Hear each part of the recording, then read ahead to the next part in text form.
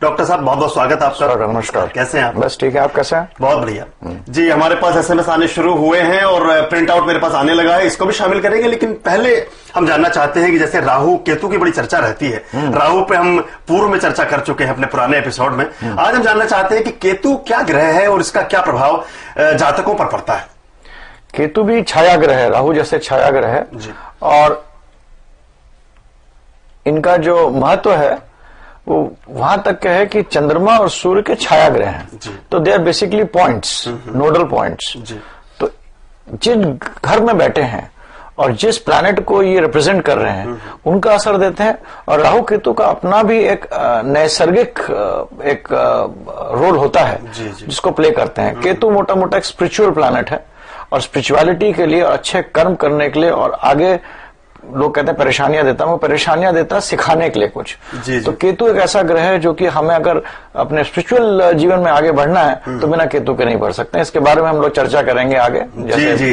केतु का प्रभाव यदि हमारी जिंदगी में है तो हम आध्यात्मिक पथ पर आगे बढ़ सकते हैं, ऐसा कहते हैं शंकर डावल जी। हम केतु ग्रह के प्रभाव और केतु का हमारे जीवन में आने वाले जो उसके इफेक्ट है उन पर चर्चा बनाए रखेंगे। डॉक्टर साहब, हम चर्चा कर रहे थे, आपने बताया कि केतु के बारे में जो जहां से हमने शुरुआत की थी आज अपने एपिसोड की, केतु और राहु की जब बात आती है तो लोग प्राय डर जाते हैं, ऐसा भय लगने लगता है, पता नहीं सब कुछ अहित ही करेंगे।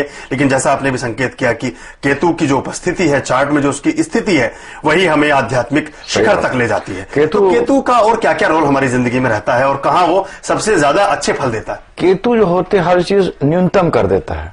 जैसे केतु अगर किसी आपके माता, चंद्रमा माँ का कारक होता है, अब केतु चंद्रमा के साथ हो तो माँ को बहुत दुख तकलीफ, मगर सोना बन के निकलती है माँ। लोग कहते हैं केतु प्रोफेशन में होगा तो प्रोफेशन में इतने अप्स एंड डाउन आएंगे कि आदमी को समझ में नहीं आएगा क्या करे, वो परेशान करता है केतु। राहु पूरक है, राहु दूसरी तरफ, राहु आदमी को एम्बिशियस बनाता है, आदमी को बोलता है कि चलो पैसा कमाए, मेटेरियलिज्म, जितने भी आपका कंप्यूटर, फिल्म इंडस्ट्री, जितनी भी चीजें राहु से बहुत तरीके से जुड़ी हुई। राहु और शनि एक जैसे होते हैं और बहुत जुड़ा हुआ है। राहु भौतिक उसका कारक होता है, केतु जो है हर चीज को संकीर्ण करता है। तो केतु का सबसे अच्छा जगह होता है 12वें घर में होना।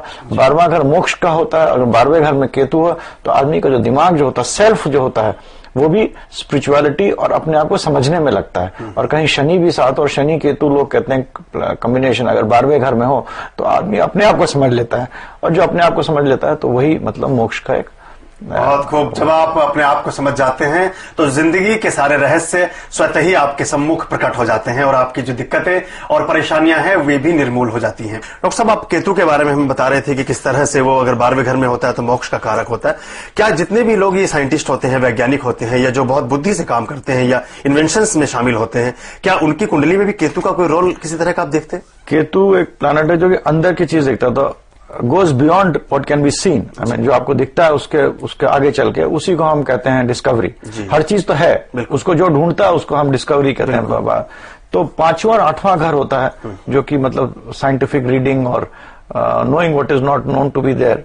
उसमें केतु का रिलेशनशिप होना, आपने बहुत अच्छे, very good question you asked. उसमें केतु का होना बहुत जरूरी है। और अगर केतु का समागम हो जाता है और अच्छे उससे हो जाता है तो आदमी वो सीक्रेटिव चीजों को उजागर भी करता है। और इस तरह उजागर करता है कि केतु इंट्यूशन का भी मालिक होता है। तो इंट्यूटिव पावर, एक जो थर्ड सेंस होता है, उसको बहुत हाई कर देता है।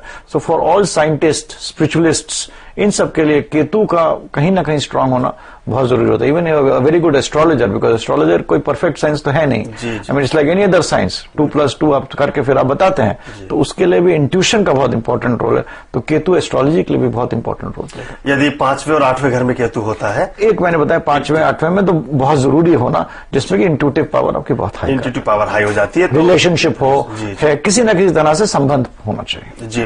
क्या जो लोग राजनीति में या समाज के बाकी क्षेत्रों में एक मार्गदर्शन देते हैं लोगों को, या किसी तरह के सोशल वर्कर हैं, क्या उनका भी केतु इस दिशा में उनको मदद देता है?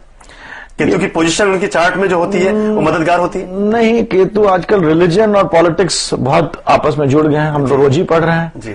और हमारे तो मतलब नेशनल पार्टीज हैं जिनमें कि religion plays a very important role, and then there are politicians who are religious leaders. तो वो उनमें शायद कहीं ना कहीं केतु का कुछ ना कुछ रोल होता होगा। मगर केतु एक आदमी को पर्टिकुलर पॉलिटिकल फील्ड में तो नहीं, फील्ड ऑफ स्पिरिचुअलिटी में ध्वज जैसा बनाता है, but in the field of materialism, in the field of power, उसमें केतु का बहुत बड़ा रोल नहीं होता है। बनस्पति, शनि, राहु, बाकी प्लैनेट्स का इंपॉर्टेंट, सूर्य का इंपॉर्टेंट रोल होता है। केतु फील्ड ऑफ स्पिरिचुअलिटी, जैसे कि हमारे कुछ परिषद हैं या हिंदू संस्थाएं हैं जो आजकल पॉलिटिक्स में पार्ट ले रहे हैं, उनके लीडरों में शायद कहीं ना कहीं केतु का रोल रहा होगा। फिर केतु का रोल इतना यहीं तक होगा, किसी और प्लैनेट ने उसको टेक ओवर कर लिया। तो to that extent, but a politician having Ketu there, I mean, it is not essential. जी जी जी, ऐसा भी कह सकते हैं इसको मोटा मोटे तौर पे कि जो केतु हैं वो सीधे सीधे सरस्वती का प्रतिनिधित्व करते हैं, आपको प्रतिभा को बढ़ाते हैं, और लक्ष्मी का उतना प्रादुर्भाव उस समय संभवतः नहीं होता होगा।